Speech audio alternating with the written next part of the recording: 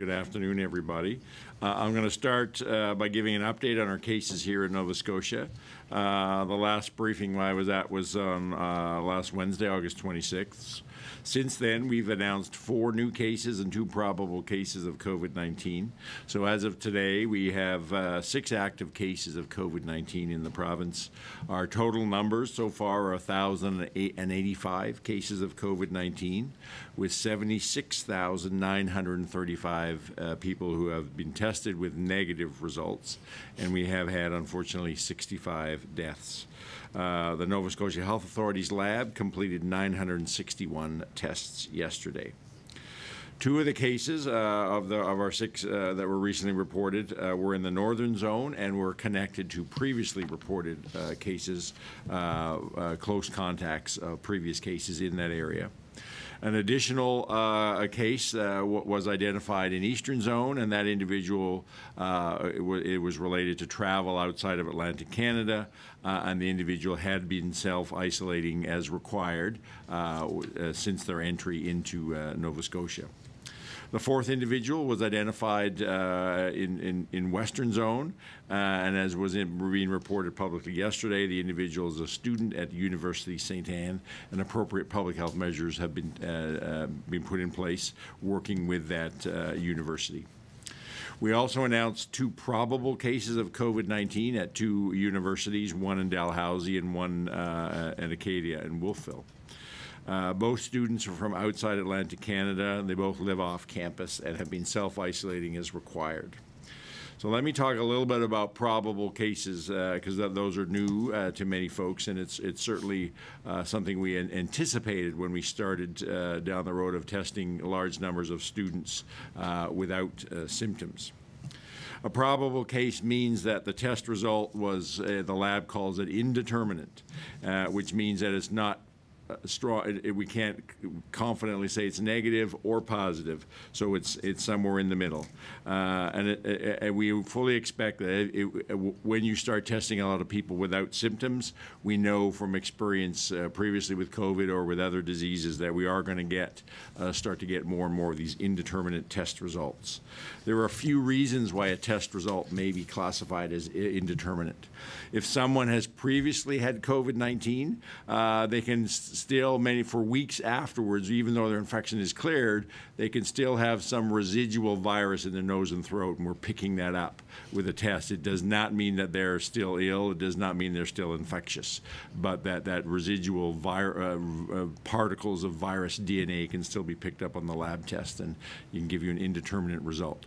It could also mean that somebody has been tested very early on in their infection, and they may not have enough virus to give you a full positive result. So again, they could be indeterminate, but it's because they're very early on.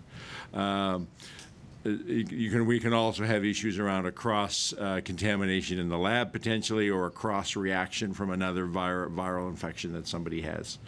So in each of these situations, when we have an indeterminate result, the local public health folks working with the regional medical officers of health, we work closely with first the lab, and then with the individual who's been tested and any other physicians involved to look at their clinical symptoms to try to categorize their indeterminate case. And ultimately, we're looking at a number of factors to say, is this somebody who is either an old case and that we're just picking up well after the fact and we don't have to worry about that anymore? Is it a cross reaction or cross contamination that we have just to be aware of more in the lab? Or is it one of these cases which is very early on in a new case? And if it's the latter, if we consider this to be a new case, then we're going to treat it like any other case of COVID-19, require isolation, do contact follow-up, etc. So I think it's important that we understand that people understand this new category of test indeterminates and probables, but to be reassured that public health does the appropriate assessment in each and every case to make the right determination, and we'll always err on the side of caution of calling it a new case if we're not certain, and then doing all the measures like we do with any other case of COVID-19. With both our probable cases to date, we used our expertise, and we actually made the determination that there quite possibly could be these very early on cases, and then we took all appropriate steps to isolate them, identify any contacts, etc. But fortunately, both cases had been following the self-isolation rules required for university students, and there hasn't been any broader exposure. So again, we have now identified 1 positive case and 2 probable cases amongst our post-secondary students. That's good news because we are testing hundreds of them, and we fully expected to get some positives. We've gotten 3 so far, so that's a very low percentage of positives. So to me, that's a signal that, and it reinforces why having this testing strategy for post-secondary students coming from outside of Atlantic Canada was absolutely necessary. People need to understand that because of this testing, these 3 individuals, we were able to identify them quickly and manage these cases. But I think it was important that people, especially the post-secondary students, understand that just because we have a testing strategy, that doesn't mean that they can disregard all the other public health measures. In order to keep all our communities safe, that we need to continue to need all the students coming from outside of Atlantic Canada to complete their self-isolation, do their daily digital check-ins, and to follow up with their testing protocols. And if they do, we're reminding the importance of all students to be isolating. If they're not sure of the rules, isolate and ask questions, and wait and stay isolated until you get the answers. So let me move on then to today's major topic, which is our public schools. Last week, I did talk about the public health measures that are being implemented in schools across the province, and then the fact that we have a back-to-school plan that will allow us to strengthen public health measures if necessary. If our COVID-19 activity increases, we certainly have the ability to strengthen the public health measures and continue to have safe spaces in our schools for teachers and students. There certainly continues to be a lot of discussion, and concern, and even some criticism about what will happen in schools if COVID-19 does occur. And I want to make the statement today, and as I made it before, I fully expect we will get cases of COVID-19 in a school. It doesn't mean that the plan has failed. It doesn't mean that there's a crisis. It simply means that what we expected to happen has happened, and then we will respond appropriately. But I think people have an expectation that we're somehow going to have no COVID in schools, and that if there is COVID, that somehow there's been a big failure. That is incorrect. We expect to get COVID. We have plans in place to manage it appropriately. So public health is well prepared to deal with COVID. We have plans in place, and as I said last week, even though this isn't a template or a cookie-cutter approach, we will take a very cautious and timely response. And I'm going to lay out some of the framework that we will take in more detail today. But ultimately, the detailed actions will be dictated by the specific circumstances that are occurring in any given school. But let me share with you today some of the information about the key elements that staff, students, and parents can expect in a response to COVID in schools. That response is determined based on answers to a few key questions. So we'll be looking at information on, is the individual who has tested for COVID, are they a student, a staff member, or an essential visitor? Is it a single case, or are there other confirmed cases in the class or the school? What type of exposure or risk to other students, staff, and visitors has occurred in that school? Where did the case likely get infected? A critical question is, with any case, you say, well, when would they have been contagious? When would they have been able to spread the virus to others? And then where were they in the school during that time, and what were their activities while they were potentially infectious? One of those questions is important to us. How do they get to school? Were they on a school bus? Do they participate in a before or after school program? So that's all the type of questions we use to get the detailed information to basically make a determination on who else might have been exposed to this individual and then be at increased risk for COVID-19.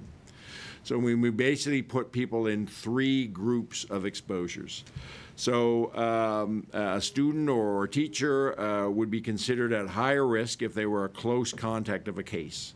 And a close contact is someone who has been in close, so within the 6-foot distance, and prolonged, a minimum of 15 minutes contact with a confirmed case. And we start with the up to 48 hours before that confirmed case became symptoms. So starting with 48 hours before that case became sick, who were they in that close prolonged contact with, and anybody who they were is then put in determined as a close contact of the case.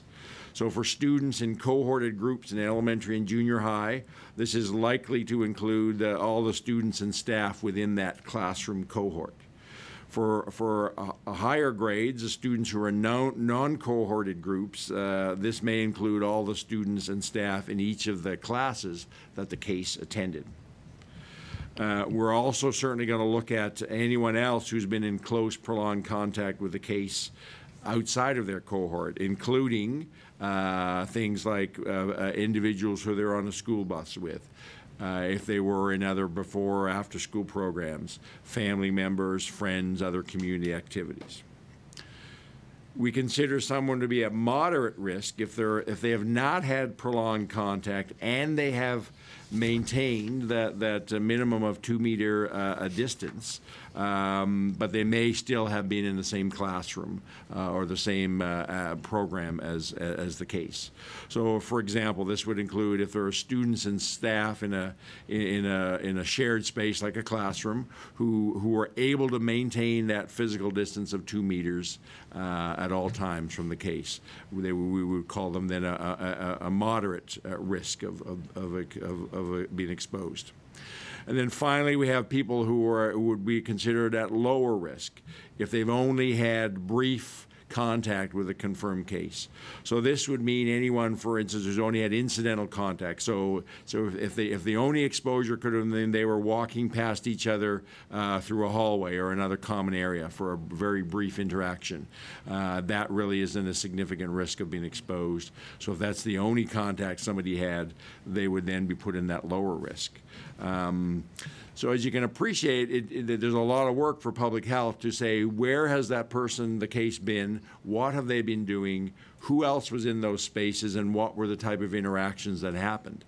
But that's the work that we do every day with all types of other communicable diseases, whether it's measles, whooping cough, et cetera. We do this on a regular basis in a school environment. But it's that assessment we would do. The first step is to say, are people a close contact, a moderate contact, or a low-risk contact?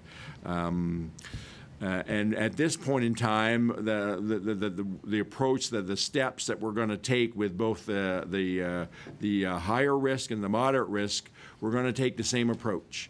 We're going to err on the side of caution and treat moderate and higher risk the same. As we get more experience with this, we may be able to say that we don't have to be as cautious with moderate risk. We'll see what experience we get. But we're starting out, our premise is always to err on the side of caution. So the key components of our response is that as we start to do our investigation, once we identify these close contacts, we arrange testing as quickly as possible for all of those individuals. And then anybody who's deemed to be a close contact and is tested is required to isolate at home while they're waiting for the test results. If their results are negative, then they will need to continue and complete their 14-day isolation period because they have increased risk of being exposed. They have to stay isolated for that full 14-day incubation period before they can come back to school. Individuals who test positive are now themselves a case, and then it creates they then have to isolate because they're a case, and then they generate their own circle of contacts that public health will then investigate. I think it's important that parents understand that there's a possibility that any of their children in school, or teachers, for example, themselves, anybody in a school environment could be in a position where they have to be isolated at home for 14 days before they get a test, and if they test negative, continuing the rest of that 14 days. So teachers and parents and students should now be thinking about having a plan in the possibility that he may be at home for 14 days and how that's going to be managed at home, and keeping people isolated as much as possible at home. Isolation means they're not to be out and about in the community. They basically have to be staying at home and keeping isolated as much as possible, even within the home environment. Public health, we throughout that 14 days, we keep in close contact with those individuals and monitor them in case they do become sick and need further medical and then convert from a contact into a case. The other piece of this is important, that a key piece of our immediate response in a school, if there's a case, will be communication to families and to teachers within that school about the situation that's going on and what the information they need to be aware of, and what steps, how they need to be monitoring their health, and what, if any, other steps they need to be taking. So communication within the school and for families who associated with the school is an important priority for part of our public health response as well. If a student becomes unwell or develops new health symptoms while they're at school, we certainly have plans in place that teachers and administration to recognize that as early as possible, isolate the student away from the rest of the school as quickly as possible, keep them monitored, and then to contact with family members, parents or caregivers, to have them taken home as quickly as possible. It then becomes the responsibility of the family, the parents or caregivers, to then continue to then follow up with 811, doing our message for everybody is that whether themselves or their child becomes unwell or develops new health symptoms, the first step is to isolate. The second step is to do the 811 online assessment, and if you don't have internet access, calling 811 and get further direction around the need for testing based on from the advice from 811.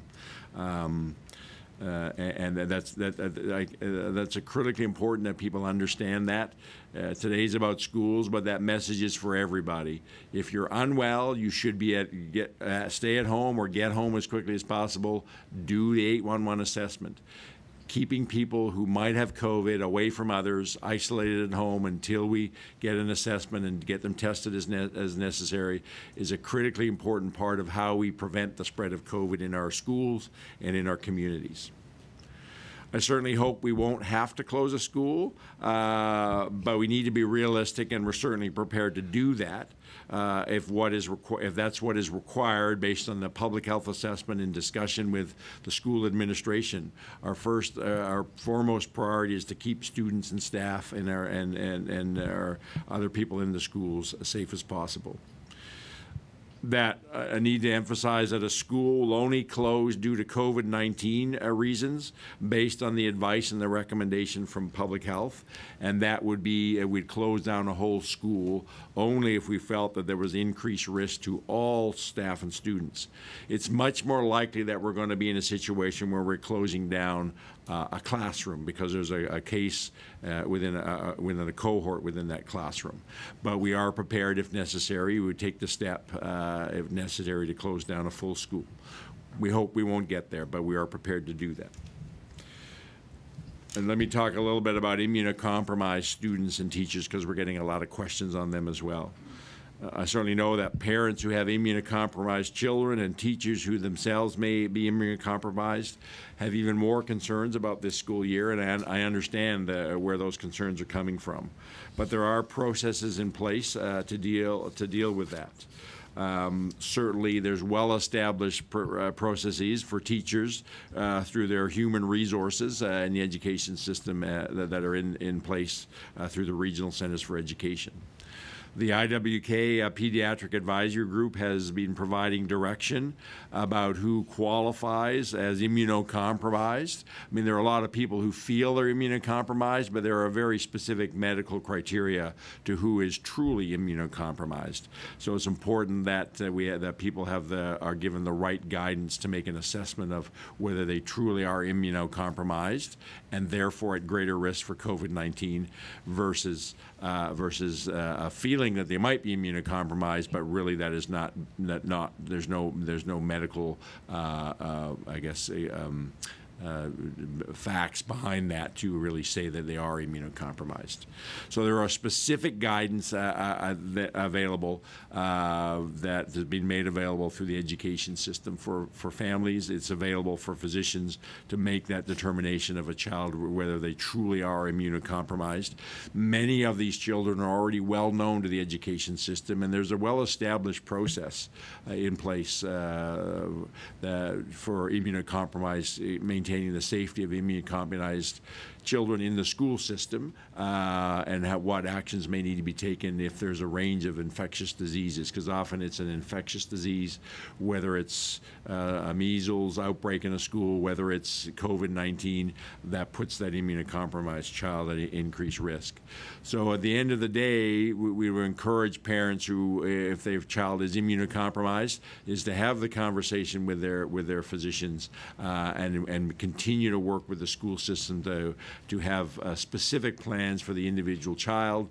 And as I said, the IWK is supporting the education system around those detailed issues around specific children. And if your child is immunocompromised and does need to stay at home, I've certainly been confirmed to me by Minister Churchill and others in the Department of Education that there are processes in place for those children's learning to continue to be supported. I also know that there are teachers, staff, and students who live with immunocompromised adults, and that also creates worry. And certainly no one wants to transmit COVID to a loved one, especially somebody who is at higher risk of complications from the virus. And that, I come back to, that's why it's important that all of us continue to practice public health measures, whether we're in schools, whether we're other workplaces, whether we're out in the community. It's critically important that we all practice our public health measures of keeping physically distanced where possible, wearing masks, hand washing, and minimizing the chance of any of us taking an infectious disease back into our homes. So this will be a school year like one we haven't seen before. That's certainly true. COVID is creating change in every part of our society and communities. But I'm certainly continue to maintain that the best way to protect our schools and everybody in them is to keep community transmission low.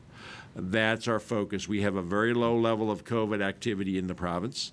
We need to continue to maintain that low level of activity, and how we do that is things like we're doing with university students, the quarantining and the testing, minimizing the chance of introduction of COVID into Nova Scotia, as well as all Nova Scotians continuing to follow the public health directives on physical distancing, gathering numbers and masking, and practicing good hygiene like hand washing and regular cleaning of common surfaces. If we all do that well, we will keep COVID at a very low level, and we will continue to have the ability to have very safe educational environments, whether it's the public schools or our universities. But we have to remember, and hopefully people have been reassured today, that if COVID-19 is identified, public health is positioned to act quickly to identify and test anyone who may be a close contact and to minimize the opportunity for COVID to spread further within that school. I just want to take a minute to talk to parents and to ask them, if they haven't already done so, before we get to Tuesday in school, it's important that you talk to your children. Help them understand what will be expected of them at school. Things will be different. Mask wearing is one example. Talk to them about any fears they may have. It's perfectly, and help them understand that it's normal to be fearful, normal to be anxious, that this is a very different situation. So those feelings they have are actually normal. Help them appreciate that those are normal.